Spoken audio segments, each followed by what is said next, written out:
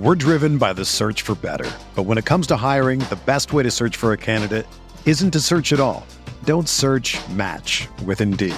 Indeed is your matching and hiring platform with over 350 million global monthly visitors, according to Indeed data, and a matching engine that helps you find quality candidates fast. Ditch the busy work. Use Indeed for scheduling, screening, and messaging so you can connect with candidates faster.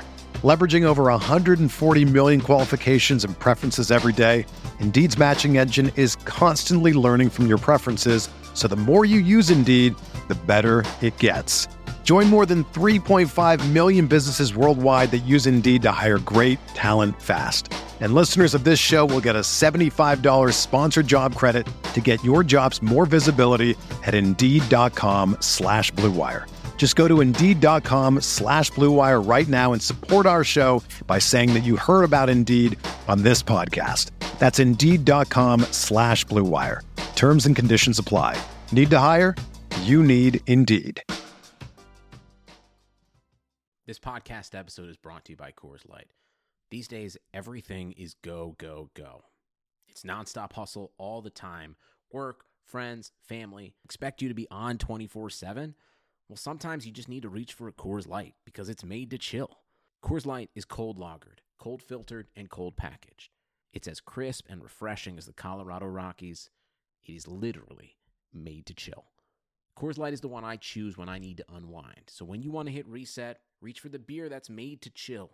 Get Coors Light in the new look delivered straight to your door with Drizzly or Instacart. Celebrate responsibly. Coors Brewing Company, Golden, Colorado. Welcome to the Arsenal Vision post-match podcast. Well, Perez has got the better of it, and he looks to get the better of Schmeichel, and he's done it. Wilshere's going to fall here for Alexis Sanchez.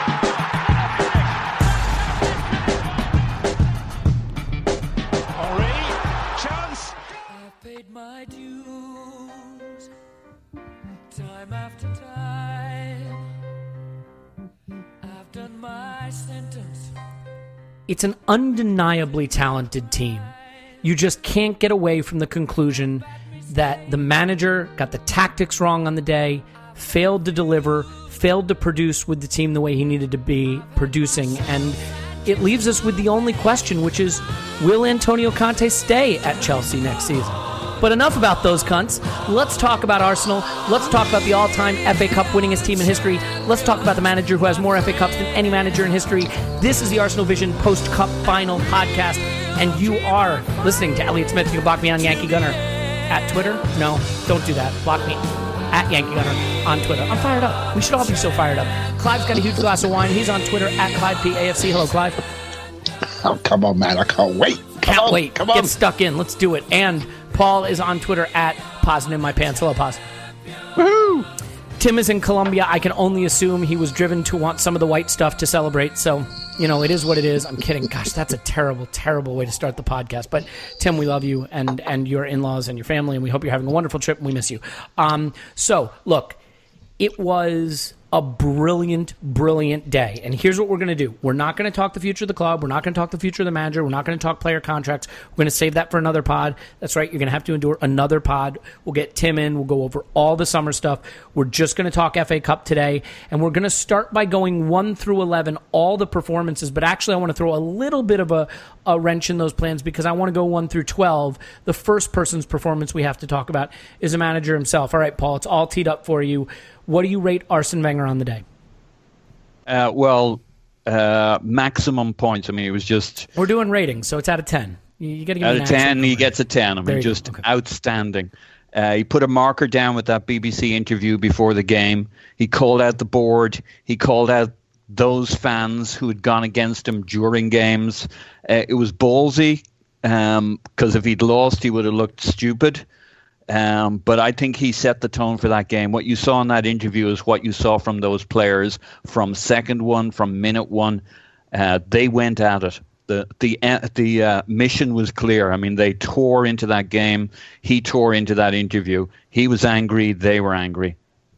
Yeah, and I think you saw the response. But Clive, I mean, in terms of having to get it right, can you get it much more right than he got it? Yep, and he got it so right. But I got to say, I got to hold my hands up and say the whole Cech Ospina thing, I thought, what are you doing? What are you doing? I mean, it's time to just do the right thing. And I was just brimming with a little bit more confidence. But when I saw that, I just thought, why do that? Why? And that just shows the bravery of the man. The man is incredibly honourable. The man's got balls. He does not care what the world thinks about him. He cares about what his people around him think about him. He'd obviously made a decision early in the season that he would play if he was fit and available, that Ospina would play in a cup final. I did not agree with it. But you cannot dispute the quality of the man. You just can't.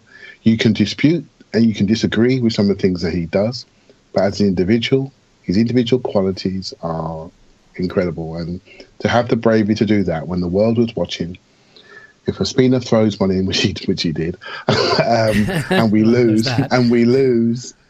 then what does that mean? And he just doesn't care. And I give him so much praise for having the bravery to do that.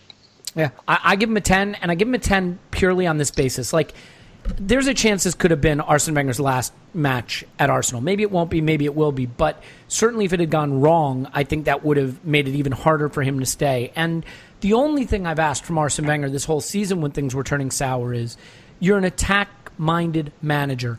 Put out a team that won't go down meekly, that isn't set up conservatively, that isn't set up to survive and hopefully scrape something. And he could have put Coquelin in midfield, and he could have put Giroud up front, and he could have gone back to a back four so he could use Nacho at left back because he didn't have the center back options.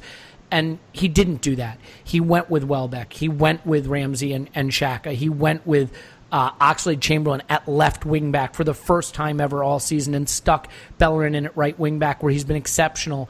He made the decision to go out with a lineup that wasn't going to lose 1-0. Maybe 4-3, maybe 5-4, maybe 6-5, but not 1-0. He decided, I'm going to go out swinging toe-to-toe with the best team in England. And the attacking talent on our side of the ball was every bit the match for Chelsea and then some. And we dominated them in the attacking half, and it could have been 3, 4, 5, or 6 goals. And that's down to the manager's courage. I don't know that I agree with the Ospina decision. I certainly didn't ahead of time. I don't even know if I do in retrospect, but the one thing I can say for sure is the players certainly seemed to want that decision to be made. When he made a couple of key saves, he was getting slaps on the back like he had just saved a penalty. At full-time, Cech raced onto the pitch and embraced him, sort of giving lie to the idea that he was injured potentially. But, I even wonder if he didn't run on that fast. Well, he scampered out there for Cech. Moving beyond snail's pace is running. Maybe Gibbs wasn't injured at all. Maybe it was just, hey, we'll say you're injured to spare you the ignominy of not making the matchday squad because your Arsenal career is potentially over and you're not going to be in the squad for the cup final, because that's not what's best for the team. He went away from the safe options. He went with the aggressive option, and he got the reward it deserves. And, ultimately I can bitch and moan that I didn't think Giroud was the right substitute at the time. I never do, obviously. I thought pace. We're killing him with pace. There's space. But Giroud comes on and makes the difference. So everything he touched turned to gold on the day. I couldn't be happier for him, and it's a 10 out of 10. So that's the manager. Let's get to the players one by one, and let's start with the captain. Paul, just the fact that the captain of Arsenal started a game. Oh, man. How do you rate Per Mertesacker? Is there a number high enough? There isn't. And, one of the things we've worried about is leadership and a leader and a captain. And you saw it all over that pitch, and it's hard not to think it emanates from that guy. He was going around, fist bumping, slapping. There's a moment on about 67, 68 minutes where he clears a header from a Hazard cross from a free kick into the box. And he looks like he's got he's the bird the cat that's got the bird between his teeth. He's so on for this, and I think it's infectious. And we'll maybe talk more tactics a little bit later on, but the 3-4-3 brings that man back to life. Suddenly all his weaknesses are his strengths, and the two centre-backs fill in what he misses. And he was absolutely outstanding. The covering tackles that he made, and they as a threesome made, the do-or-die stuff at key moments, it was just phenomenal. They all knew their distances. And I'm looking forward to talking about Rob Holding, because that's a beautiful pairing too. There. Yeah, absolutely. And I think with Mertesacker, as long as he doesn't have to turn and run back towards his goal, as long as he doesn't have to worry there's 30 yards of green grass behind him that he has to be accountable for, I don't see why he can't play the position for another several seasons, because his instinct, his organization, his aerial ability, and his safe tackling in pressure situations is a joy to watch. And I really think you can see his presence in the dressing room out on that pitch that day. If you haven't seen it yet, there is extended tunnel cam footage from before the game that is just sensational to watch. There's also the after-match reaction stuff, which is a lot of fun, but go to the FA website and find the footage of the tunnel cam. It's like 9 minutes. First of all, Thomas Rosicky makes an appearance there, and he gets quite the reception, but it just shows you a little window into what the build-up to these games is like, what these players, the pressure they're under. I mean, I got butterflies watching it after the game knowing we had won, and I think it gives you a little window into Mertesacker as well. So, Clive, what about you? I mean, the rating for him and how that differed from what maybe you were expecting before kickoff. Well, I wasn't worried about him playing, that's for sure, and I wasn't worried about him playing in the back three. But for me, the final should be his final. I thought he was man of the match. I thought he was the story, and what he does very, very well. And he's always done it when he plays in the two. And there's a scouting measure when you scout a player. You scout them what they call regain, retain. So when a defender regains the ball, what you're looking for, regain, retain, right? It's a great skill. And all our back three had it. And that was the trick on the day, without a doubt. When they won the ball, they regained it. They didn't give it away. And a big thing, as you say, is first two passes. So once you win it, the first two. And the ability for the first two pass was a key on the day. Mertesacker, he doesn't just win the ball, he strokes the ball out to another player. And then we go ping, ping, and we're off and we're moving. And it was key on the day, wasn't it? Absolutely key to us maintaining the upper hand. And you can duplicate this for Holding and Monreal as well. Every time they won it, the next thing they did was pass it to a red shirt. And you may think, well, that's obvious. Well, it's actually very hard to do. You've won it. Can you keep it? So not just winning it and having a touch and knocking it, but headers. Can you head it down to one of our players? Can you tackle on the slide tackle, but then slide tackle it to like a pass like Coquelin does when he goes to ground? He passes it in the tackle. That regain, retain so suits our transitional players in midfield, which I'm sure we'll get to in Ozil, Alexis and Ramsey, who travel. And so the three of them are super available. So Mertesacker was not only was he making the tackles, which is like the end product for a defender, whereas the end product for a striker is a goal. The end product is an in the box tackle. But for me, it was just calm stepping in, when to step up, and then regaining possession, which didn't allow Chelsea to have second efforts and to build pressure on us. And because every time they made a mistake, we put pressure on them. And that sort of gives you a feeling of why the game was a bit basketball-like.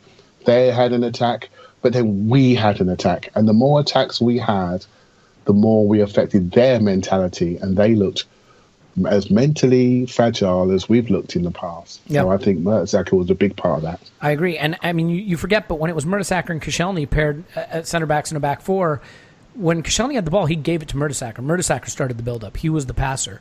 And you saw the benefit of having that back in the side against Chelsea. We'll quickly move through and spend a little more time on the really key contributors, although everyone was sort of a key contributor on the day. By the way, I will say having Mertesacker be so dominant aerially during the game, in a game where you have a keeper who's not going to really command his area quite as well. I mean, I thought Ospina did fairly well collecting, but like it's got to be a relief for Ospina to not have to come for everything because Pera was there cleaning up all the balls into the box. All right, so let's get to Nacho Monreal. Paul, this is a guy who has played the left side of a back three. He's played center back in a back four. He's played left fullback, and he's played left wing back. And he's done a magnificent job at all of them. An undervalued member of the squad, in my opinion. What do you think of him on the day? I thought it was, again, exceptional. Some of his covering tackles, the intelligence of his positioning, even, I've criticized him a little bit on pace, but there's a period when he covers right back with Hazard. I mean, we did so well smothering Hazard down that side and anywhere else he popped up. Ox did a great job on him 2 or 3 times where, we'll get to Ox in a second, but Monreal and Ox, I think, did superb intelligently positioning and neutralizing, not always with the saving actual tackle, just been really good at there's a reason we didn't see much of Hazard. I thought Monreal was, I wanted him played as left wing back where Ox eventually played, because I didn't think we had a really good option there. But I'm so glad we went with this. That's why the boss gets paid the big bucks, that and other reasons, to make those goals. Playing Mertesacker for 90 minutes, I didn't think that was possible. But he got that right. And so, I think the Nacho call at that position was essential for this game. And those 3 players distributing from the back and moving it from side to side in the game, along with Xhaka, was instrumental in how we moved Chelsea around and created all those gaps. So I think Nacho, the back 3 in general, but some of Nacho's positional sliding tackles, interceptions, absolutely outstanding. Yeah, I mean, he's been a revelation for us since we switched to the back 3 in whichever position we've seen him deployed. I just don't understand why some people don't adore this player. He also seems to really care. It seems to mean a lot to him. Clive, I mean, he's the consummate professional. What do you rate him for the day? He's a 9 for me. He's right there. I mean, with Mertesacker, he's an 11, and I just thought the 2 of them showed some real seniority and some leadership. I think you mentioned about Mertesacker, the size of him, the big body of him. When you look at him, you think, okay, I know what he's going to give me, so I know what my role is around him. When he presses, I must cover around. When he drops off, I must go and be aggressive. And sometimes when you look at a player, what they can do is really, really obvious, and what they can't do almost defines your game. And I thought Monreal recognised he pressed really high. There was a break late that Chelsea had in the game. Monreal left his station, came inside and stopped the through ball. And he did that from centre midfield because he recognised he was the one that had to go. He was the agile one. He was the quick one. If I go now, I can stop this at source. If I don't, they're going to get to our area. We're going to be in trouble. We could be overrun. And I just think his experience now is showing up. But again, it's his use of the ball. I can't stress upon this. And Paul, great point. The movement. Those 3 players. I mean, I have a theory, right? Our back 3. just the one? Just for a change. Our back. The way we play this is becoming really advanced. I'll go into a bit more later, but if you look at all the other teams that are doing this, they don't have ball players like we do. And that changes things. Chelsea have 1 ball player really in Luis Azpilicueta at times, but he's not great on the ball. We have multiple ball players, multiple defenders that are comfortable on the ball. They now have got the security of small spaces, so they look better defensively. But when we have the ball, they turn into midfielders, right? They turn into midfielders, and that's changed things. It's made us really advanced. It's made us really hard to press, and Monreal is part of that. And it is wonderful to watch a tactical performance like that, but players getting the maximum out of themselves, which we haven't said for most of the year. Yeah, and I mean, you can't put everything just down to a change of formation. I mean, formations are important, but they're not everything. But certainly putting players in positions where they are not crisis management experts at every turn, where they're not constantly managing defensive crises and defending 2-on-1s and 30 yards of green grass, I think gives them the confidence to then play their game a little more and take a breath and feel good about the decisions they're making. And you certainly see it with Nacho. I think obviously you saw with Pear the performance he put in. But let's talk Rob Holding for a second. Clive, I'll stay with you just so you can get the first words in for a change. The thing with Rob Holding here, right? I mean, I want you to give me your assessment of his performance without kind of falling into the warm, euphoric glow of the Cup final. There are still some rough edges there. There were still some bumps and some mistakes. So realistically, what rating do you give him, and what do you make of the performance? I give him a 7 or an 8. It's not because I want to pick him apart, but you got to be. He's again regain retain, perfect. His passing range is outstanding. Pace of pass, he can go. He can play short. He can go a little bit further up to the centre forward, but he buzzes it into their feet, and he's very calm. He strides with the ball. But what he does is he just looks after the balls. When the ball arrives at his feet, his touch is good, but his head is up. He's very straight backed. So when you're a player, you go to press a player, what you try to do is get their head down. You can't get his head down. He's comfortable. My head's up. But yeah, you're coming at me. I know where the ball is. It's at my feet. So if you come at me, I'm going to move it. And so what players are doing, they're giving him time. You only go and press players when you think they're weak, if you think they get their heads down. So when he's on the ball, he's fine. He let Costa get around him. I thought Costa, he went down that channel, which was the only thing to do. You don't go down Monreal's channel, you go down his channel. Costa goes from our right to our left side, and he doubles up with Hazard. So that was going to go on to Monreal. But Costa actually spent some time with Mertesacker, and Mertesacker's really cute. What he did was he rested next to Costa. He said, okay, you stand with me. I will rest next to you. I will stand here and breathe. And my two ball-playing centre-back partners will just keep playing football. You want to stand with me? That's absolutely fine. And he was really cute. So Mertesacker went and engaged him and let Rob Holding play. And then when Rob Holding got pressed, Mertesacker separates. He drops off, creates a passing angle for Holding. Holding looks good. He was communicated to all the time. So, yeah, what Holding's got to do, all he's got to do is just get a bit older. All he lacks is the weight of a man, the muscles that he needs to get to be a little bit more dominant in the duels. But that's coming. He's only, 20 years of age? Yeah. That's only going to come in time.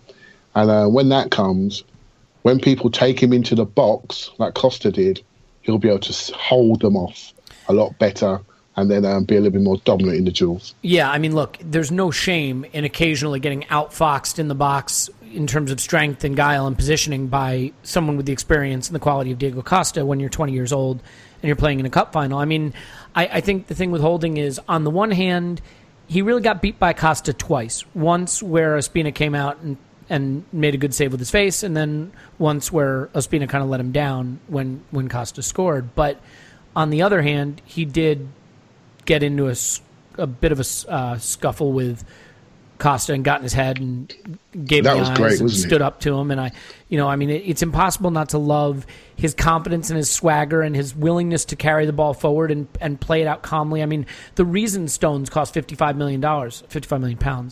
I bet City wishes he was $55 million at this point. The reason he costs so much is not because of his defensive positioning or awareness, but because of what he does with the ball at his feet, supposedly. I think Holding is every bit that player with the ball at his feet, and that's pretty exciting because, ultimately, especially against the lesser sides, that you saw it on the day. You need that build-up from the back to be effective. Yep. All right, Paul, unless you have anything else on Holding, we'll move on to the next covered step. it. Okay, cool. Yep. So let's keep going.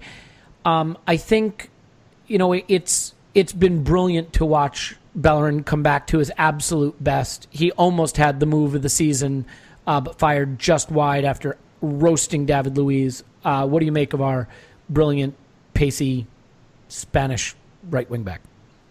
Payala. He was superb. I mean, as you know, I was pretty keen on keeping Ox in that position just because he'd been so good. Maybe that bit of competition there has really fired him up Hector back another level to reaching his peak form. But yeah, he was superb on the day. He tore up and down that side. He had the placed shot that was well saved. Yeah. He had the blast that went just wide after he skipped through. His only blemish would be the 3-on-1 counter where his cross finds the defender, right? I mean, that's really his only blemish on the day. Yeah, no, just superb. Such an interesting balance between him and Ox on the other side. Yeah. Is that the future? I don't know, but I'll tell you. Well, probably not, because we bought that Kolasinac or whatever his name is. Yeah, you got to think we'll be expected to pick up the left wing back role if we stay in a back three. But credit to the manager, because Ox was getting a lot of praise for the way he played right wing back before he got injured, and Bellerin had been in rough form before that, but his last few games he had been imperious, and it would have been easy for the manager to just go back to Ox saying, you don't lose your role by getting injured, but he didn't. He stuck with Bellerin. It proved the right decision. Anything to add on Bellerin, Clive, or should we keep going? Yeah, keep going. Just one little thing. Yeah. What a great athlete he is. I mean, the amount of breakaways where he's gone from the back to the front, he's run past all our midfielders to get there, and he's almost like a centre forward. I mean, his athletic potential is massive, right? So for me, that position was always his. And I can tell you now, we're starting to see his potential. He's got a lot more to give.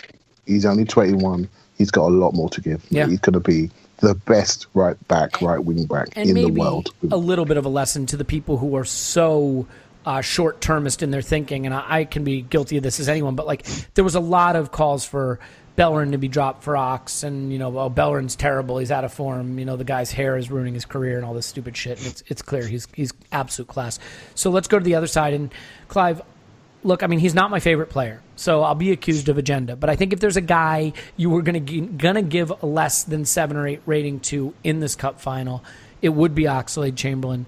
No! You could say, oh, well, he hasn't played left wing back before, but he played the left winger in a 4-3-3 plenty of times. In fact, that's probably the position he's most had in his time at Arsenal. I thought this was a pretty uneven performance from him. What did you see? I saw a player playing that position. I saw a player straight by not being able to drive so easily off his left foot and drive down the side. If he was on his right foot, he would have killed him. But what I saw was a player that said, but I'm not going to let everybody down. And what he did was he physically discouraged Moses. Yeah, I can see that. Against most opponents, when he plays against most opponents, he's quicker, he's stronger. Moses is a strong athlete. Ox is not quicker, and he's as strong, if not stronger. And I thought, what this killed is it him? It took him out. Moses is a big part of Chelsea's offensive play, a massive part.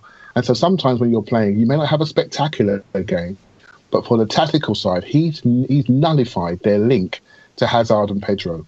So actually, from the tactical side, he had a great game for the team, but he sacrificed the crossing, running, dribbling game that we saw against City. But if you're thinking about this now in hindsight, the only other player we could have Moses, and I'm not sure we would have done, is Monreal, and we didn't have him on the day. So I thought the Ox was brilliant for the team, but his performance, his output was average.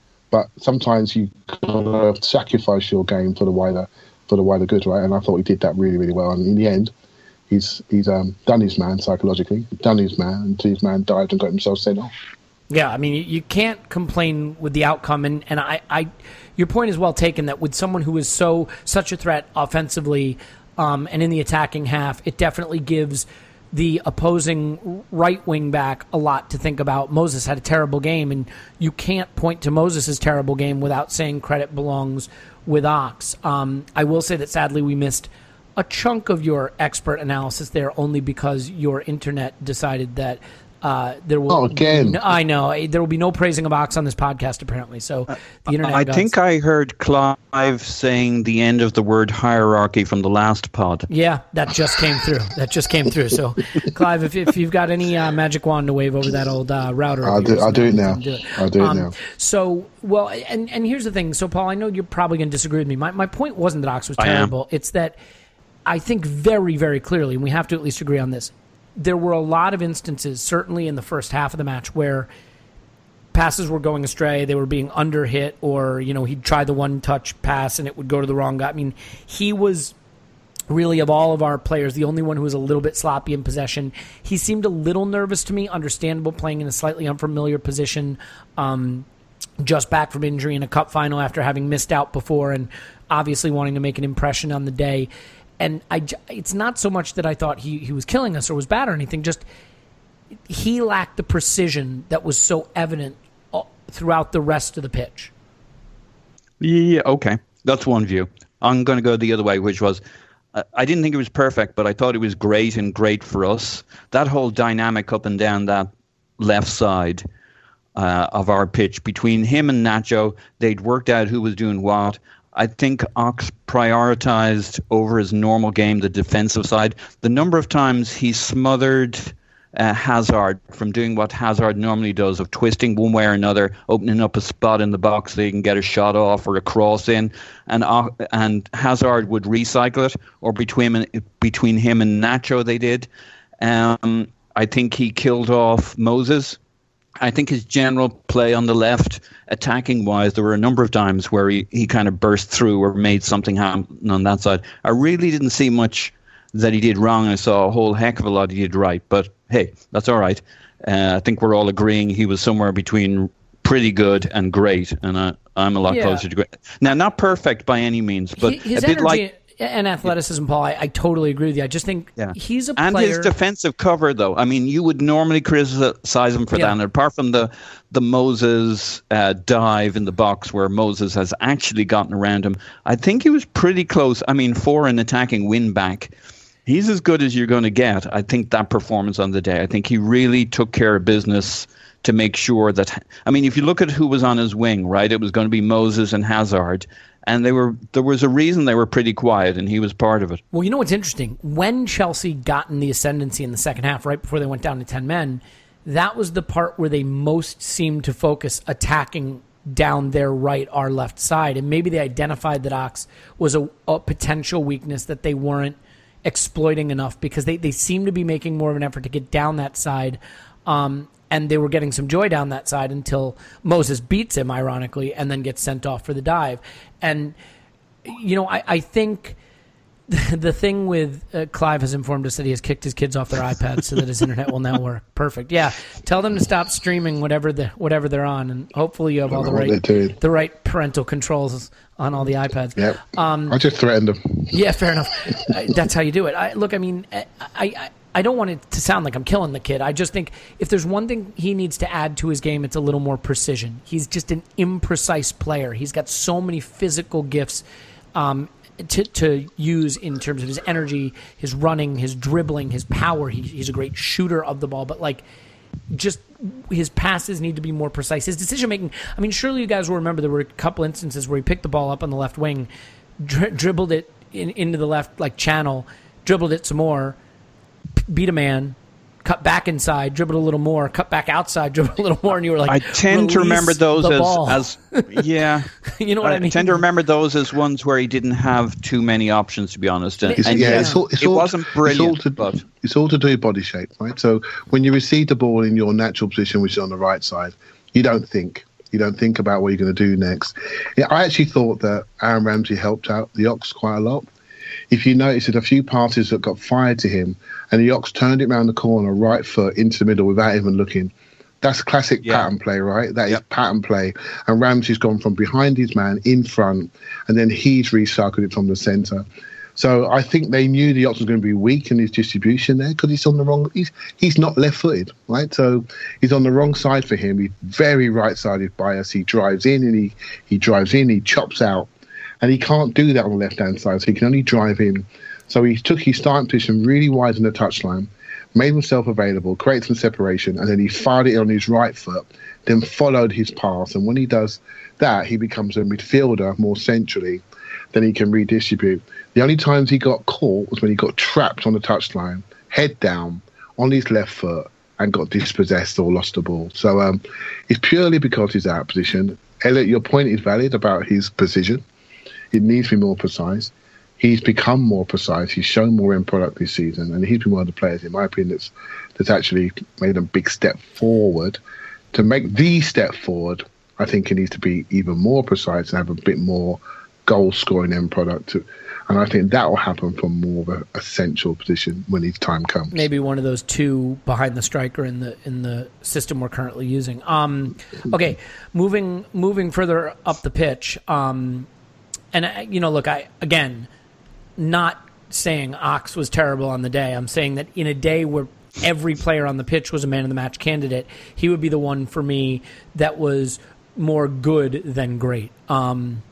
So speaking of a player who's great, Granit Xhaka, and I think you just can't have a greater transformation of the narrative surrounding a player over the course of a season than this guy's had since we switched to the back three, and he has been a dominant factor against City, against United, against Chelsea. I mean, the thing that surprised me the most in this game was that the Xhaka-Ramsey midfield dominated Matic and Conte. They weren't even a factor. They were chasing shadows, and Granit Xhaka, a huge part of it. Paul, I mean, he's as close to a 10 out of 10 on the day for me. What do you have him? Well, I tell you, just to go past the obvious, there's a counter-attack around 32, 33 minutes, something like that, where normally, we have concerns over Xhaka's mobility. We have concerns over Arsenal's ability to cover a counter. And he's running back, basically putting his finger in the dike, no, what's it intended, covering their attacking player, then swinging over to cover their left back. Talking about a one-man midfield covering their counter, I thought he was superbly intelligent. I throw that in because we're about to talk about all the things we expect him to be great at, but that really caught my eye. Defensively, we've seen games where his stats are really high defensively. He's making all the tackles, but he's not that intelligent from a positioning and coverage. Check that out. I think it's like 32 minutes. It's just sensational how one guy kills off a counter. It's hard to appreciate the role of whatever you want to call it, a regista or a deep-lying playmaker, a player that sits deeper in the midfield and isn't making the pass that leads to a goal, but he's making the pass that leads to the pass that leads to the goal. And I know there's this XG chain stat that's come out now that's intended to try to capture that more, and I think he was our XG chain leader on the day.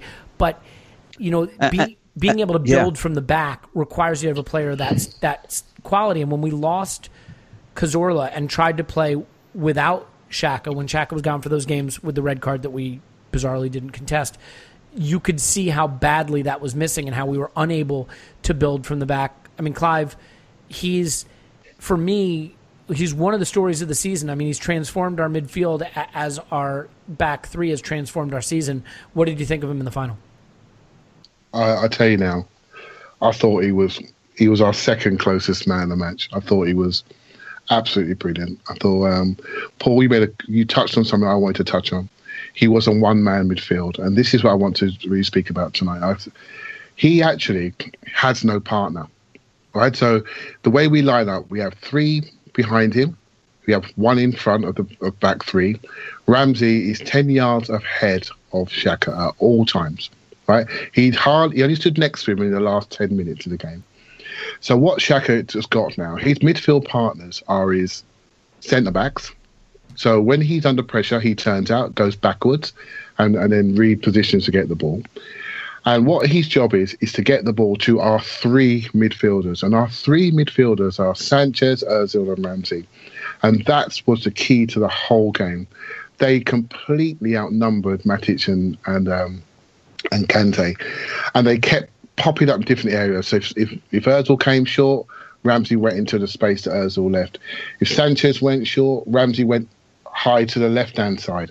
He never stayed still. So what Xhaka's now got, he has no partner, but he's got 5 options, 7, 8 options to hit. But he's got no one next to him. And that is so tactically brave to have a player that's immobile, but actually leave him on his own and say, you control the game from there. We're not going to put somebody next to you to cover your weakness. We're going to trust you to distribute. And when you're under pressure, these are your options.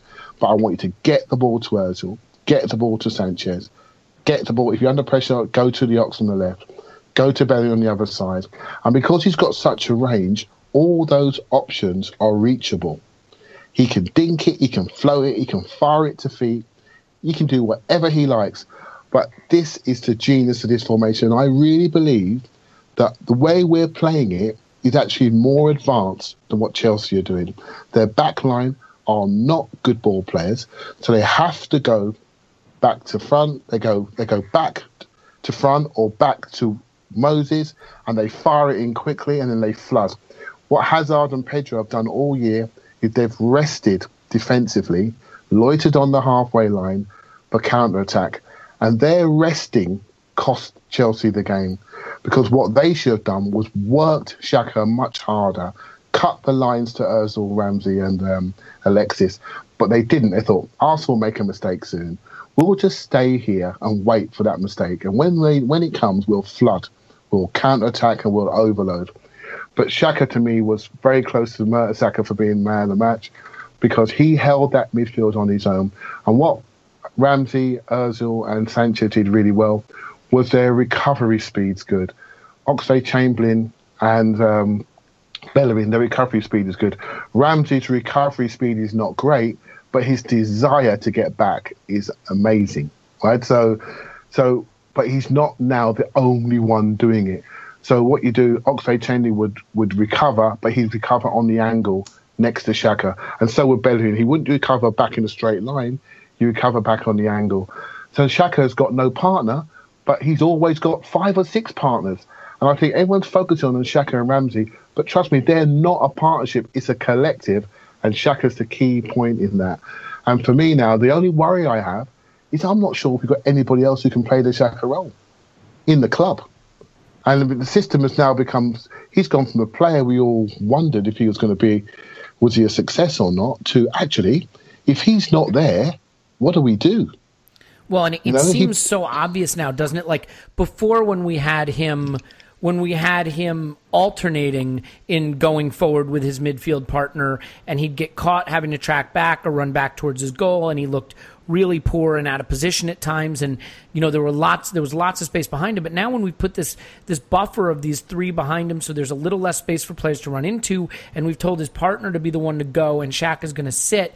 He's just keeping the game in front of him, and he's making all the right decisions. If you look at the pass map from the game, Matic and Conte are completely horizontal. They are a flat 2 in front of the back 3. If you look at ours, there's verticality, and it's Xhaka with Ramsey directly in front of him, and that verticality helps us progress the ball up the pitch, gives Xhaka more options to give it to when he looks up, and creates all kinds of matchup problems in the attacking half. It makes us a more attacking side, but that's in our DNA when you look at the people that are on the pitch. So, Paul, last word on really the maturation of this role and the performance by Xhaka? Yeah, I mean, you can't understate the significance of his role. Chelsea started brightly, by which I mean they kicked off. We then get the ball back off them, and 44 passes later, much of that tempo being set by Xhaka as we swing it from side to side to side. We get a corner. Off that corner, again, from having moved it from side to side, we'll get to the goal, but that goal comes through the middle because we've begun to create those gaps between their players. I mean, Chelsea's whole plan was to stay compact, to sit tight, and within 4 minutes, we've got a goal through the middle of them because Xhaka and co, with his centre-backs, as Clive is talking about, move them from side to side for 44 passes, and that's Xhaka. Yeah, I mean, if you look at the pass map, it is literally like a hub and spoke. It's Xhaka with Mertesacker behind him, Rob Holding at 5 o'clock, Nacho Monreal at 7 o'clock, Hector at 3, Ox at 9, Ramsey at midnight, Ozil at 1, and Alexis at 10 on the wheel, on the clock. And the only guy he wasn't really connecting with was Welbeck, because that's not really his role to get it to Welbeck. Yeah. But, I mean, it's a hub and spoke system. It goes into Xhaka, it gets distributed out to one of those options, and he's got basically the entire 10 outfield players, maybe except for the center forward, 9 of the outfield players, to give it to from that position.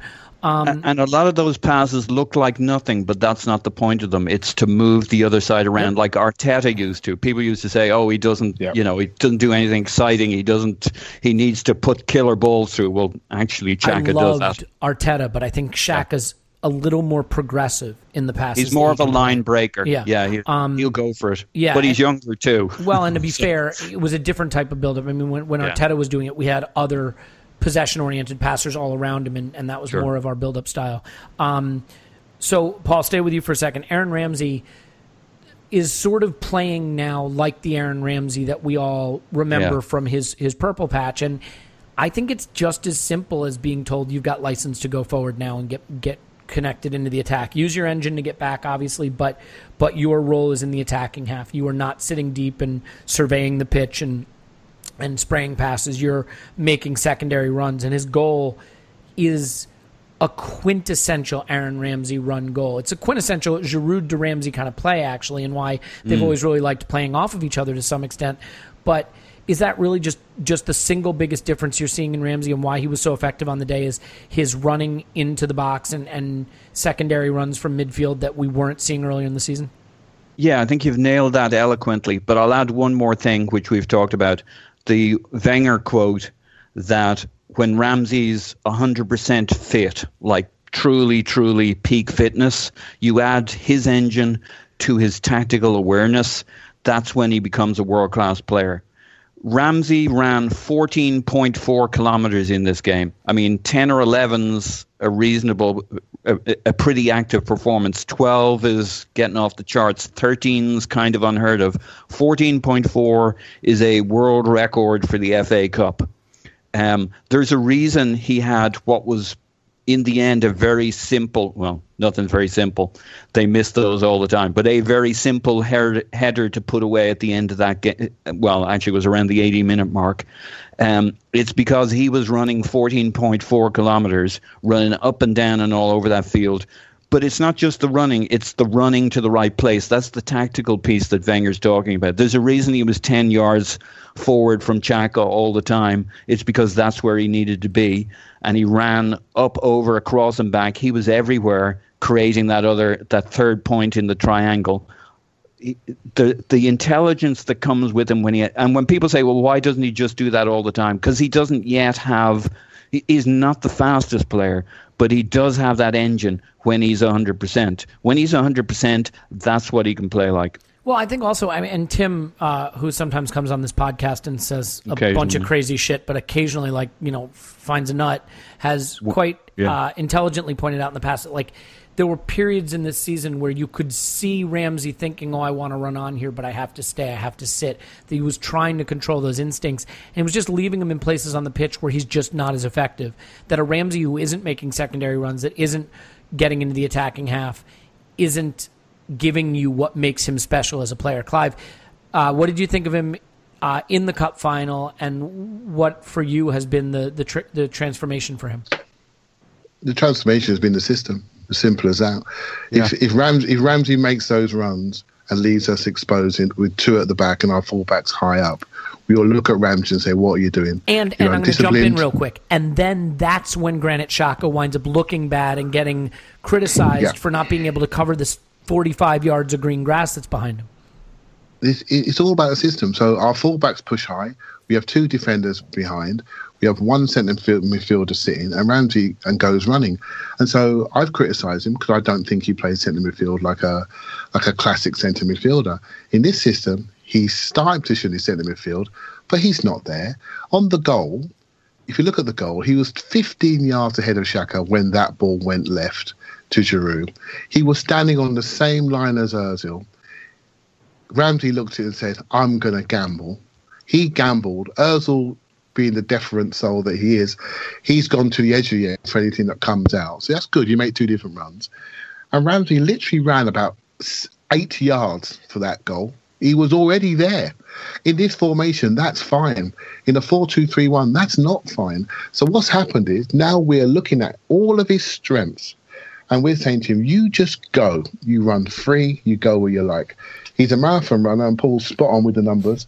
He's a marathon runner, and now, in this system, marathon running is fine. You do that, we can cover you. We got 5 defenders on the pitch. We can cover you. So now we just let him free. And when he's free, so Clive, he's in those areas more. For Alexis's goal, who's standing offside in the centre forward spot? Yeah, past the centre forward. I mean, he's not. Don't tell me he's playing centre midfield, because he isn't. He's everywhere. He stands there on the goal kicks. And then he goes. The goes immediately. He loves playing with Giroud, and he's one of those players, one of the few players that I think is arguably better when Giroud plays, is Giroud doesn't run in behind, and Ramsey runs past Giroud. And that's when those little Giroud flicks on the edge of the box, and like the goal he scores against Hull to win that cup final happens, because Giroud likes to hold it up on the edge of the box and wait for a runner, and that runner is invariably Aaron Ramsey. And you saw it for the goal he scored. It's a secondary run. To Paul's great point on Alexis's goal, he's standing a mile offside past everybody. He's not a player who can be restrained and be effective, and Arsene has given him the license. He's told Xhaka to sit, and I think they're both better for it. Xhaka wants to be sitting deeper. Ramsey wants to be running on, and the back three gives him a platform to do it. Can we keep moving? Is that what you had, or you got a little more there, Clive, since both Paul and I both interrupted you? Yeah, that's okay. You interrupt me and then tell me to be quiet, right? That's fine. But but the thing is, no, I just think that they're a partnership, but they're not a partnership. The partnership is four of them. It's Alexis, Ozil, Ramsey, and Xhaka. That's the key partnership. It's not a partnership as we know it classically.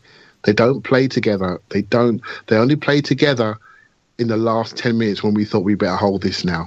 And then he suddenly became more disciplined. It's a brave move by the manager. It is really brave. And I got to tip my hat to him because I wouldn't have done that. I would have got somebody a bit more stable, a bit more aware of their distances with Xhaka, a lot more aware.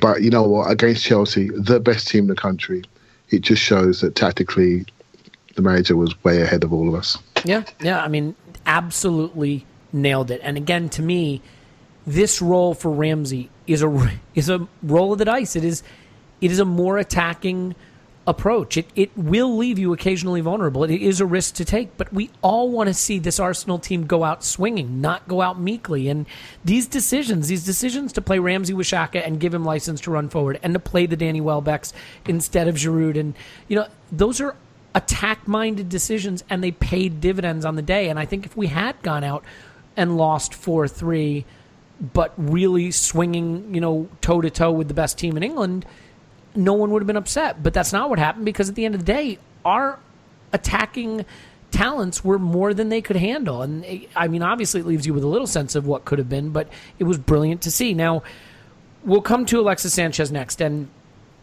Paul, for me, I don't think there's any point discussing whether the goal should have stood. In my opinion, it should not. It's handball, and then it's offside. And even if you don't think it's offside, it's definitely handball.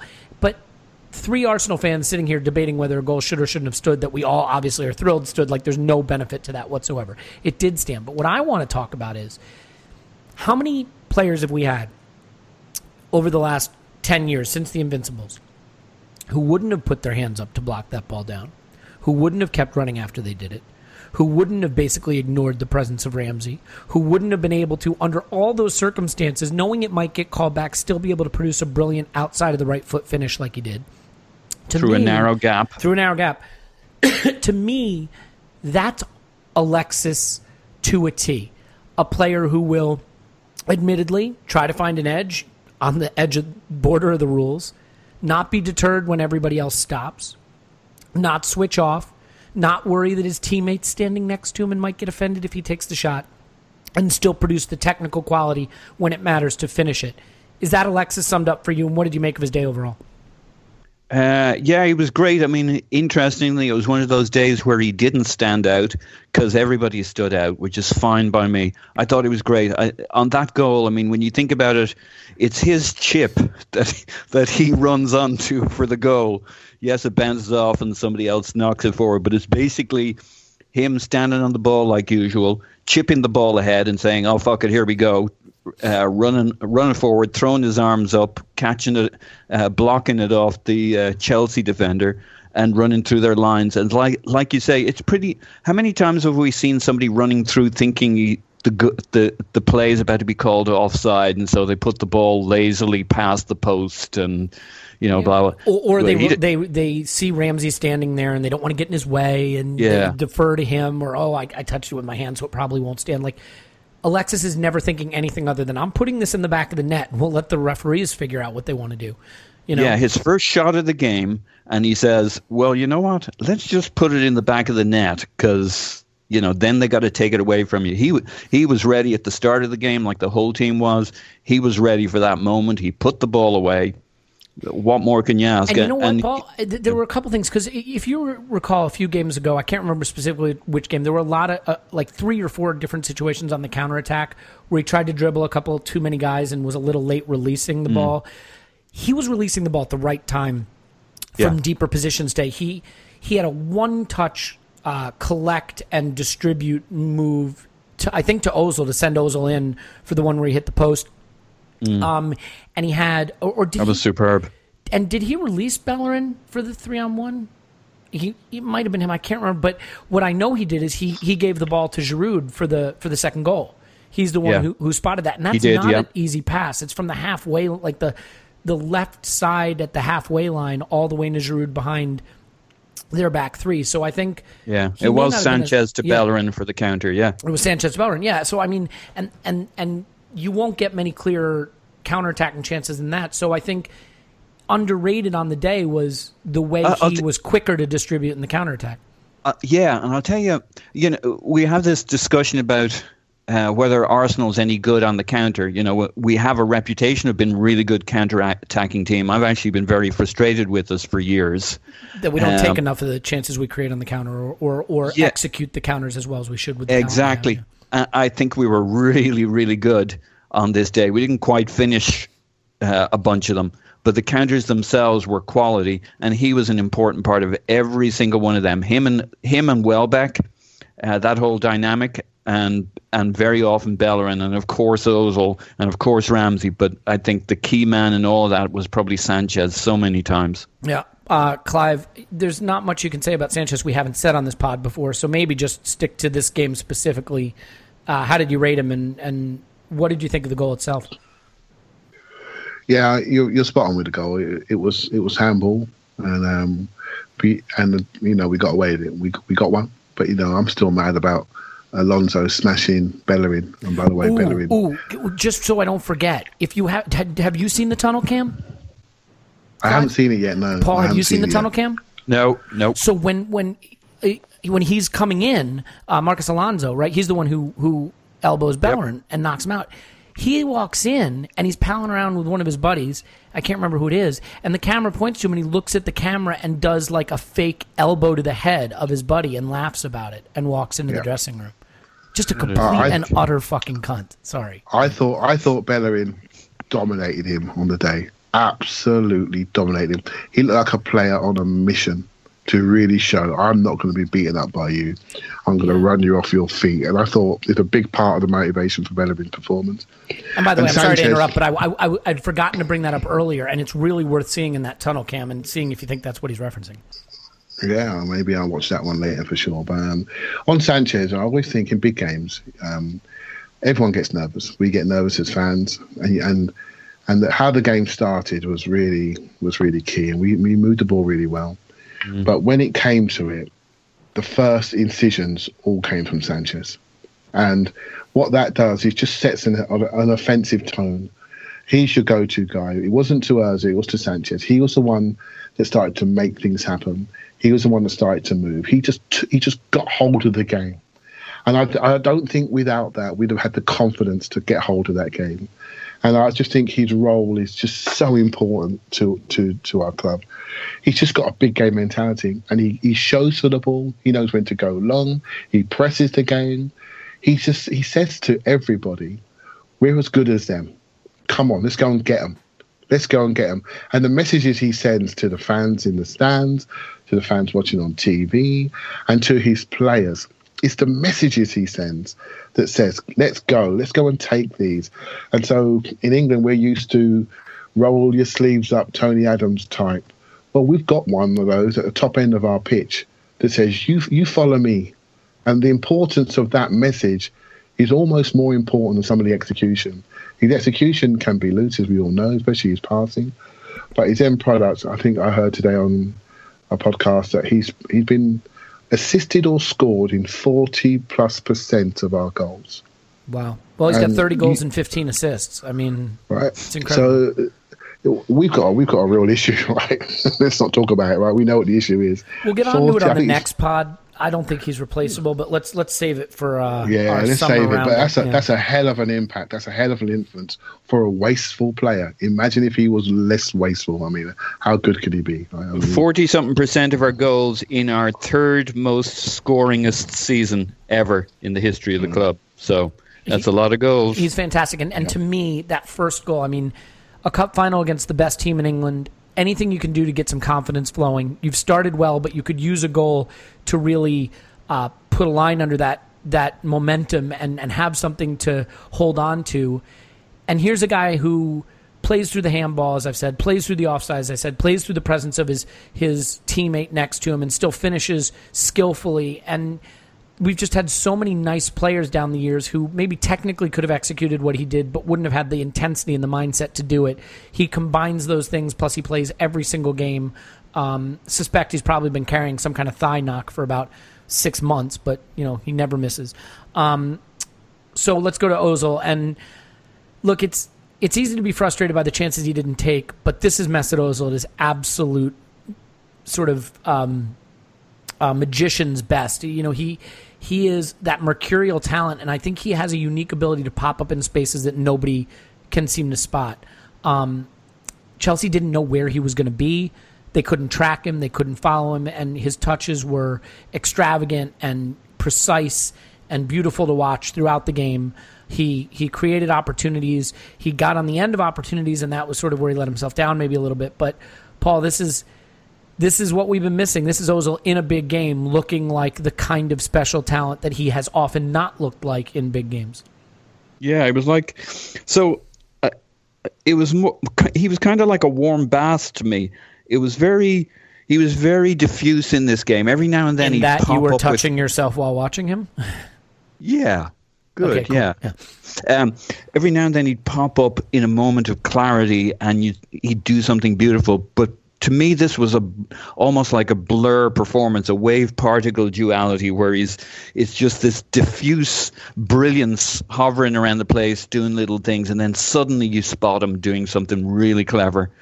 And what I really love, to me, the star of the game was the system, the 3-4-3, because it just accidentally fixes it. At this moment in time, it seems it accidentally fixes all of our issues, and it fixes the fact that you want Ozil, or at least I do, Ozil and Alexis to be able to buzz around the 10 spot and feed off the pockets they can find to the left and the right of that and move out to the wing. And I think the two of them did beautifully, finding a balance of when to buzz into the middle, when to attack through the middle, when to drift out to the right and left. And that's what your 3-4-2-1, if you want to call it that for the purpose of this discussion. Those two there, it's just a thing of beauty how they can, on a day like this, there's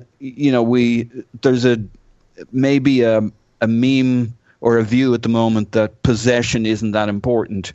Well, it's not that important if you know how to use it. Chelsea allowed us to have a little bit more possession on the day because they didn't think we could hurt them. What they found out was we could hurt them with that possession because of all the things we've been talking about. And, we've talked about a couple of the players. Ozil and Alexis, though, are a huge part of how we managed to hurt them with the pockets of space. And Welbeck we'll get to. But him stretching the pitch so that they actually had those pockets, Ramsey moving it around, and Xhaka with his line-breaking passes and the centre-backs behind it. I mean, as Clive talked about, you can't talk about one player in a way. It's kind of a crock. You got to kind of talk about all of them. And that system, which I don't think Wenger picked tactically, I think he picked it because that's what the players needed to feel emotionally and psychologically secure, actually fixes so many issues, including his, in terms of his weaknesses as a coach. So I think that Wenger's talked about this system really suiting Ozil. I think I can name 8 or 9 players this system really suits. Yeah, and when you see them in it and you see how well it suits them, it's just, it's hard not to go to what if world. What if we had made this and when he calls it a defensive structure, I've said this before, there was nothing defensive about that performance or most of our performances with us. When you give your midfielders a platform to go and attack more, and your attacking players a platform to focus on the attacking part of their game because you have a little bit more of a defensive structure behind you, that's how you turn it into a more attacking system. Clive, go on. Purr about Ozil for us. Yeah, he's part of the Ramsey, Ozil, Sanchez thing. The three of them took turns to behave like pistons. So when one came short, the other one went long. And I thought Ozil was quite a little bit deeper early on. And I think that gave us possession confidence, which is really good. So I was really pleased. 3-4 minutes in, and you know what, Paul? I was going to count them passes too, right? You done me there, 44 passes, right? So I thought, you know what? That's great. When Ozil gets early touches, that's a good sign. When he gets early good touches, that's an even better sign. So get him on the ball early. Give him touches, make him feel the ball, make him feel the game. I thought we did that really, really well. And what he was doing, I mean, you guys probably a bit young for this, right? But 1991 FA Cup semi-final, Paul Gascoigne against Paul Davis, Michael Thomas. He had them on a string. He went to the left, he went to the right, and basically they were just following him. I thought Ozil had Kante and Matic on a string. He was just moving around thinking, they're going to mark me. I'm going to come here. I'm going to get it. I'm going to pop it. I'm going to get it back. I'm going to pop it again. I thought he was critical in getting the spaces for Ramsey and Alexis to receive the ball. And then late on, he decided to go a bit higher up when they went to 10 men. And he was the one on the transition. He was the one breaking forward and nearly scoring. He was the one playing the pass for other people should have scored from. I thought it was a masterful tactical performance. And it's quite interesting. A lot of the pundits saw that, and the people at the ground really saw that. It's one of those Ozil games where you need to see what he's actually doing. He was like a surgeon. He cut them to ribbons with his movement. And it's an unbelievable performance. And I so wish he could have scored that goal late on, because a lot of times people need to see the output, the finishing touch. He needs to have more desire to score, but that's the only thing missing from his game at the weekend. He was brilliant. Yeah, and I mean, you look at all the chances. It really could have been a horrible day of what could have been. I mean, Bellerin flashes a shot wide. Bellerin has a shot well saved. Ozil hits the post. Ozil has the one he kicks into the ground that gets cleared off the line. Welbeck has a header that goes just wide that Ramsey can't chest in. I think I'm even missing. Bellerin has the counter attack 3-on-1 where his cross manages to hit the defender. There were a couple others that I'm not thinking of off the top of my head, but so many opportunities that went begging. And it's just a thrill to not be sitting here talking about the lack of end product costing us on the day. And that brings us to Danny Welbeck. And it's interesting, right? Everything about Olivier Giroud that you see in the big stats, the goals and assists, is superior to Danny Welbeck. His touch is probably a little better. His technique is a little better. His passing's a little more precise. His shooting's a little better. His heading's a little better. He's just all around a little sharper, more technically proficient player and has a little more end product. And to be fair, delivered the perfect control and pass to Ramsey for the second goal. And yet, I don't think any of us are sitting here suggesting we would have won the game if we hadn't started with Danny Welbeck. Paul, how do you quantify what Welbeck does in light of all of those things I just said, but so clearly you can see on the pitch how much more dangerous we are when he's up front for us? He utterly changed the dynamic. I mean, we were front-footed from front to back. You saw it from Monreal nipping in, Ramsey in midfield, but Welbeck up front pressuring their back line and then pushing into the channels continually. They couldn't ignore him. His pace, his runs, his intelligence, he just pulled them all over the place to make many of those gaps we played through. I think he was sensational without even having a particularly good technical game, because the Welbeck thing works. Theo can bring a bit of that, but Welbeck's a player that really can't be ignored. And he brought their centre backs, he pushed their wing backs back. I mean, he's the guy who really, in terms of tugging their back line, created the pockets into which Ozil, Ramsey, Sanchez came in. And I think that's why Chelsea looked so vulnerable. I mean, this is a compact team that knows who's happy to give possession to other teams and make them look sterile. And they couldn't make us look sterile for a few reasons, one of which was Welbeck making those runs. And Giroud doesn't and can't do that. Ironically, that's exactly what he did. I know, it's so when we ironic, kicked off from their goal. But he can't do that in the first minute. He can do it in the 70th minute. And what we need to get past is thinking of an Arsenal 11 and thinking more of an Arsenal 14, because that's what wins a game. And an Arsenal 18, 19 or 20, which is what wins a season. Giroud is a very valuable player, but there's not too many games I want to see him starting. Yeah, and I mean, it's so interesting because it's like you look at Welbeck on the day and just the havoc he creates is not just the power of his sprints, but the number of sprints he can complete in a game.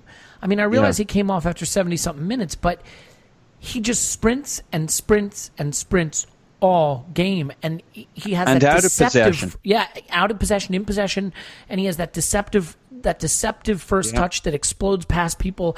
I mean, the reason Moses gets sent off is because he gets the first yellow card chasing shadows when Welbeck just kicks it up the line and blasts past him, and he has to haul him down. And we saw those kind of explosive sprints cause problems for Chelsea all game long and create the spaces where Ozil pops up and Alexis pops up and all the things you were brilliantly covering, Paul. So I mean, he is exactly what we need in terms of the profile of player up front. I can't help but wonder, now what if instead of a Welbeck, that's an Aubameyang, a player with physique and pace, but can finish, but has the technical quality. I think Welbeck shows us how devastating we could be with a slightly more technically proficient finisher with his physical attributes, right? So like not many of those around, though. No. And even Aubameyang, who's I agree, would be a wonderful signing. I think Welbeck's even slightly better at the Welbeck thing. But, physically, the thing that I'm constantly impressed by Welbeck, or impresses me about Welbeck that I forget, is no one holds the ball up quite like Giroud can, but Welbeck's pretty damn close. He's very, very strong, and his hold-up play is better than you may think. I mean, Clive, when you watch us play with Welbeck, is there any doubt in your mind that we are a better side with him up front because of his running? Yeah, absolutely. I mean, it's not just how we feel. It's how David Luiz feels. Just ask him who would he rather mark. That's such a good point, Clive. I think if you surveyed all the central defenders in the Premier League and asked them if they'd rather face Giroud or Welbeck, even if Giroud has scored on them before, they don't want to be running at that pace. Welbeck makes you look bad. Yeah, and he makes you tired. It's a combination, right? It's a combination. I mean, he's got Moses' first booking on the left touchline. We know he's played left a lot of times in his career, so when he's out there, it's not a foreign part of the pitch for him. He comes inside, he holds you up in his chest, he comes back, there's no option, so he turns out to left touchline, drives. Moses has got to take him, because if he doesn't take him, he's going straight in on David Luiz. And we've got people breaking on the inside. So it's the threat of what he can do that forces the actions of the defenders against him. When you see a player that's physically limited, then our offence becomes limited. We can't drive up the pitch from different areas, right? So, and you know what, I've been thinking about upgrades as well today, because it's obviously that profile of centre forward in this team is what we need. And the player I choose actually is like Cavani, actually. I think Cavani's a harder worker. I think he's slightly more cultured. If we have to cross it, he's better in the air than Aubameyang. He's better. He's more dashing. He can go from deep. He can transition. I would love Cavani in this team at the top. I mean, but it's that profile of player, high energy, high sprints, repeat sprints, that just a leader by what he does, his movement, his diagonal runs. Cavani's running caused us so much problems this year in the PSG games.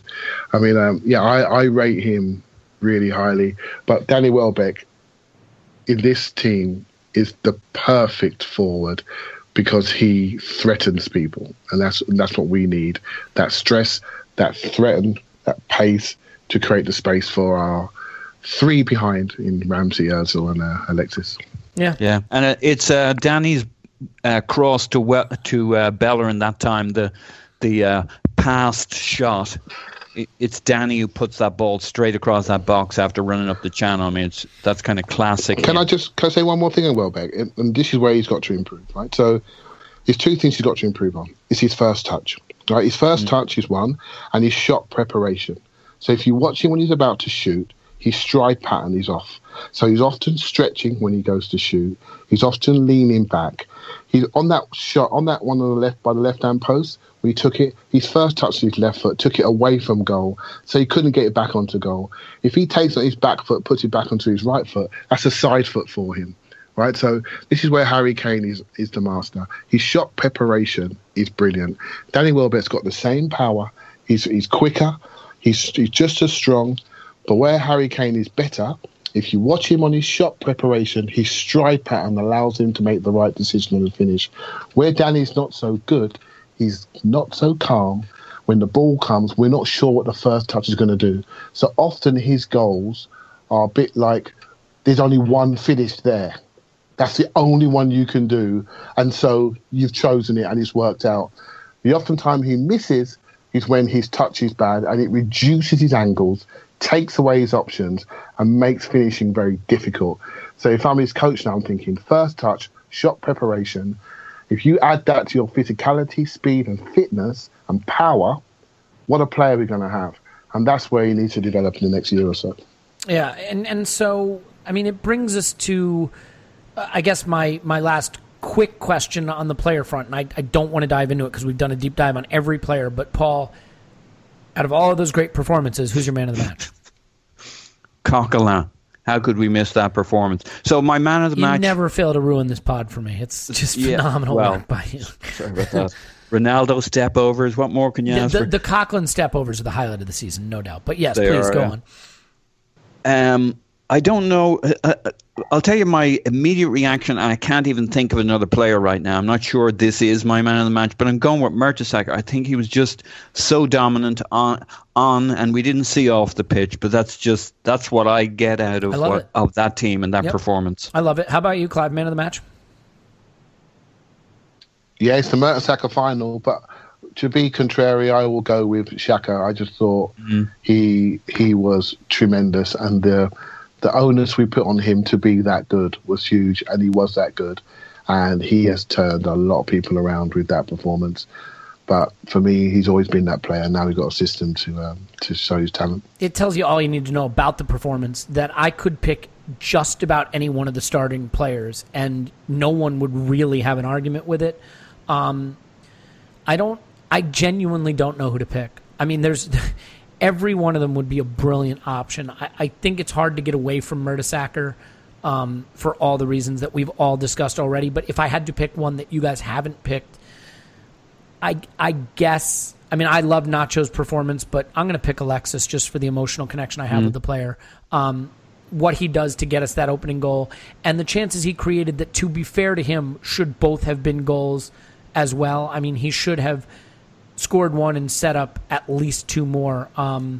He is a player who is irreplaceable, not just because of his exceptional play on the pitch, but because of the attitude and the energy and the approach he has to the game that I think is what you need in a couple of players on the pitch to start competing for the really big trophies. So let me ask you this. And maybe for once you could cheat and say Arsene Wenger.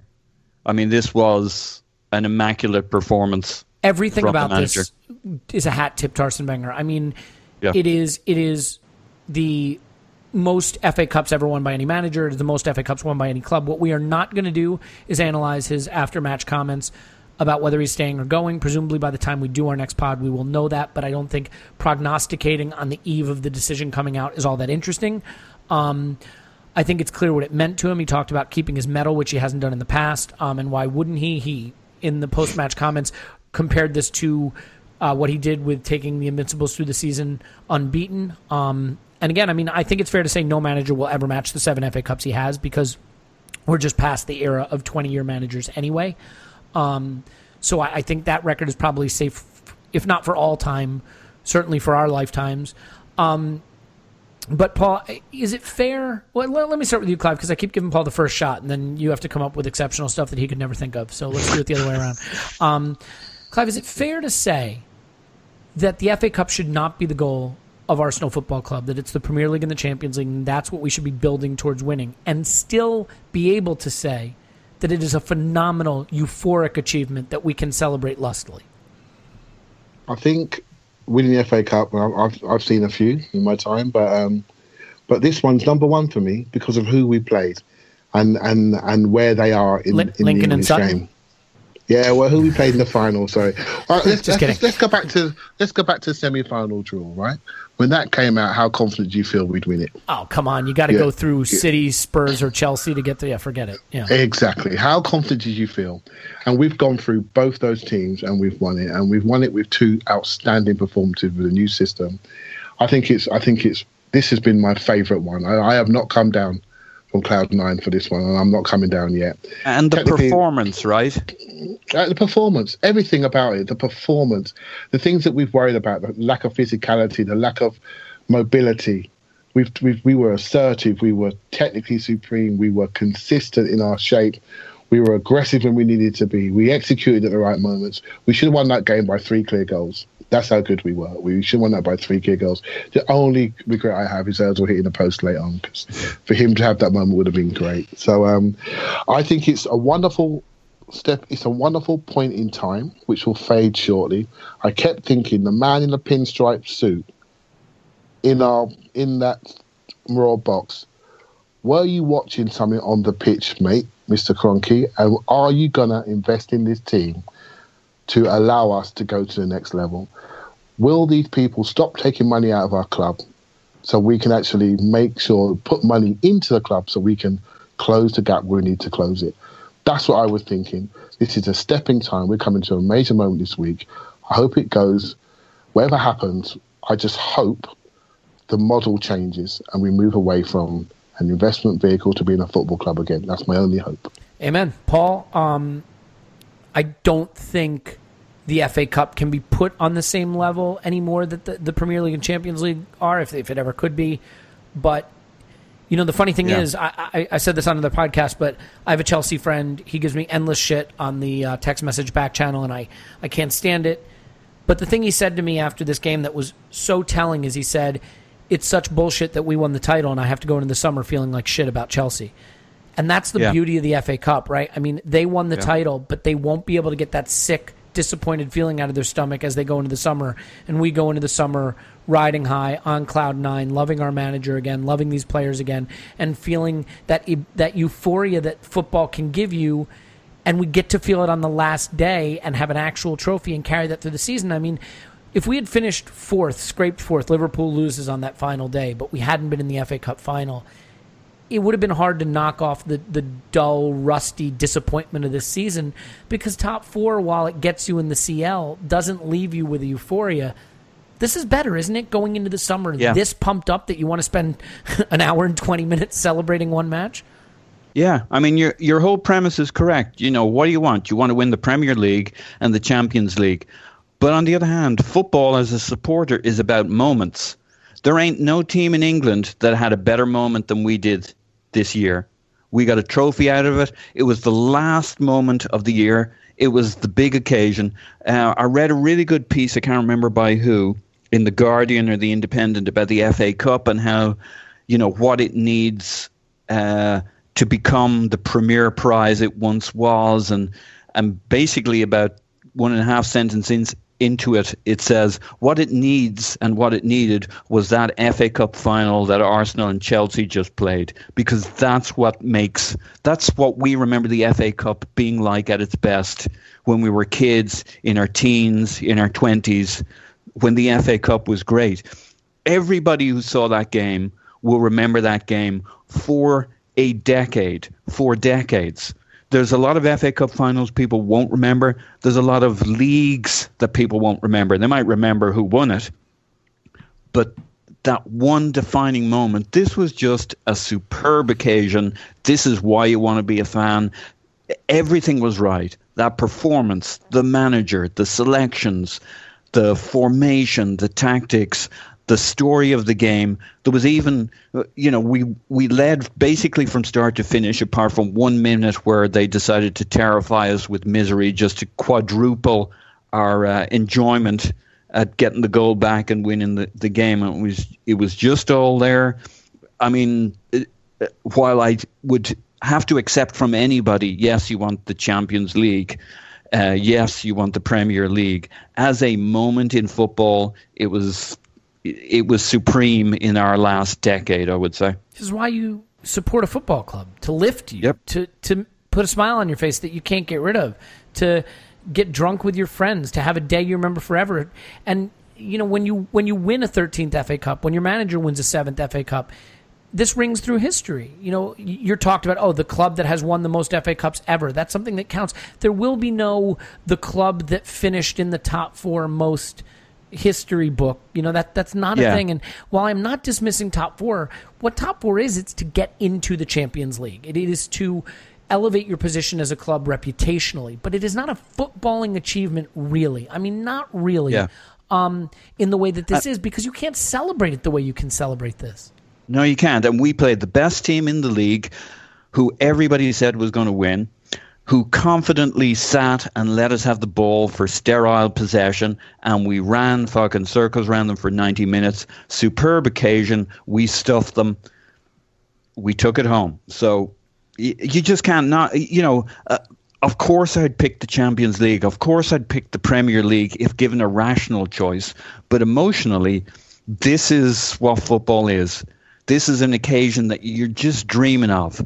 Yeah, so your last memory of supporting Arsenal in 2016, 2017 will be confetti and lifting a trophy and consuming every podcast and video and blog you could read because you're so happy about it, and getting drunk with your friends and a smile you can't wipe off your face. And that's what football can give you. And even Chelsea don't have that from the league. They'll have the pride and the joy of the league. But name the one moment in their league campaign that felt as good as that. They don't have it. That's a good point. That's why there's nothing quite like a knockout final. That's why the FA Cup was bigger 15, 20 years ago than the league. You see it with Huddersfield getting promoted. They just got promoted in a penalty shootout in the playoff final. The teams that got automatic promotion won't have felt the way Huddersfield fans felt today. Clive, a last word congratulating Arsene and the team and your enduring feeling as we go into the summer. Yeah, I'm hopeful. I'm really hopeful that we can use it as a step forward. When we beat Hull, I felt it was like, okay, we've won a trophy. When we beat Villa, it was like we were just better than them. But I didn't feel confident coming to this game, and this one feels really, really good. But the most important thing is let's remember, right? We've lost 9 games this season. It's not been the best season overall, and we need to remember where we need to improve. And I hope it doesn't wipe over the fact. I don't want to say it's a paper in the crack, because that's a good side we beat, and we beat them well. We beat them in a really good way, and I'm as euphoric as anybody. But I want us to build on this. I want us to turn around to Alexis and say, we are going to build on this. We're going to give you the partners that you need. I want to make sure we don't have to play Aaron Ramsey for every single minute of every single game so his calf goes. And the same for Xhaka, by the way. He's played a lot of minutes. We need to have the right type of profile of players and the right squad depth and the right sort of planning. And it needs to happen. It really does. And that's what they've got to do now. It's not about the winning as much. It's about what do we do with it? What is this going to make us do? We have to react to the Manchester clubs who are bringing a new rivalry in. We have to react to Chelsea and Tottenham, who are forming a new rivalry. Are Arsenal going to be left outside? So we have to react to that. And we really got to react to that with a bit of aggression and a bit of planning and a bit of foresight. And that's what I hope this game leads to. If it does lead to that, we'll all be really, really happy. Yeah, and I mean, it works. It's amazing. Football is like golf in this sense. If you've ever played golf, you can be hitting every ball into the water in the woods. And if on the 18th hole you tee off and hit it straight down the fairway, your approach shot lands 3 feet from the hole and you put it in for birdie, you love golf and you can't wait to play your next round. Arsenal had me on the ropes this season, but you know what? They hit the ball right in the cup from the tee on Saturday, and now I can't wait for next season to come back, and I'll miss them like crazy all summer long. So we'll come back with another podcast when the manager lets us know that he's signed his 2-year contract. We'll talk about how devastated I will be losing Alexis. We'll get into all the stuff that can really make you miserable, like transfer speculation and contract talk, and why the manager shouldn't be staying, and we see if we can't turn some of that smile into a frown. In any event, enjoy the smile while it lasts. Paul can be found on Twitter at Pausing in My Pants. Thanks, Paz. Woohoo! Clive's on Twitter at ClivePAFC. Clive, thanks for putting up with all our interrupting. That's all right. Okay, and I'm Elliot Smith. No, Clive, we appreciate you coming on this season and look forward to a second season as you're now bedded in with the club. Thank you. Yeah, thank you. Exactly. All right, my name's Elliot Smith. You can block me on Twitter, Yankee Gunner. Clive's doing it as we speak. We'll be back, hopefully, with the whole gang to talk all the stuff I mentioned in about a week's time, I would imagine. Until then, congratulations to your all-time FA Cup winningest team, Arsenal. What a brilliant season it's been. Cheers. We'll talk to you soon.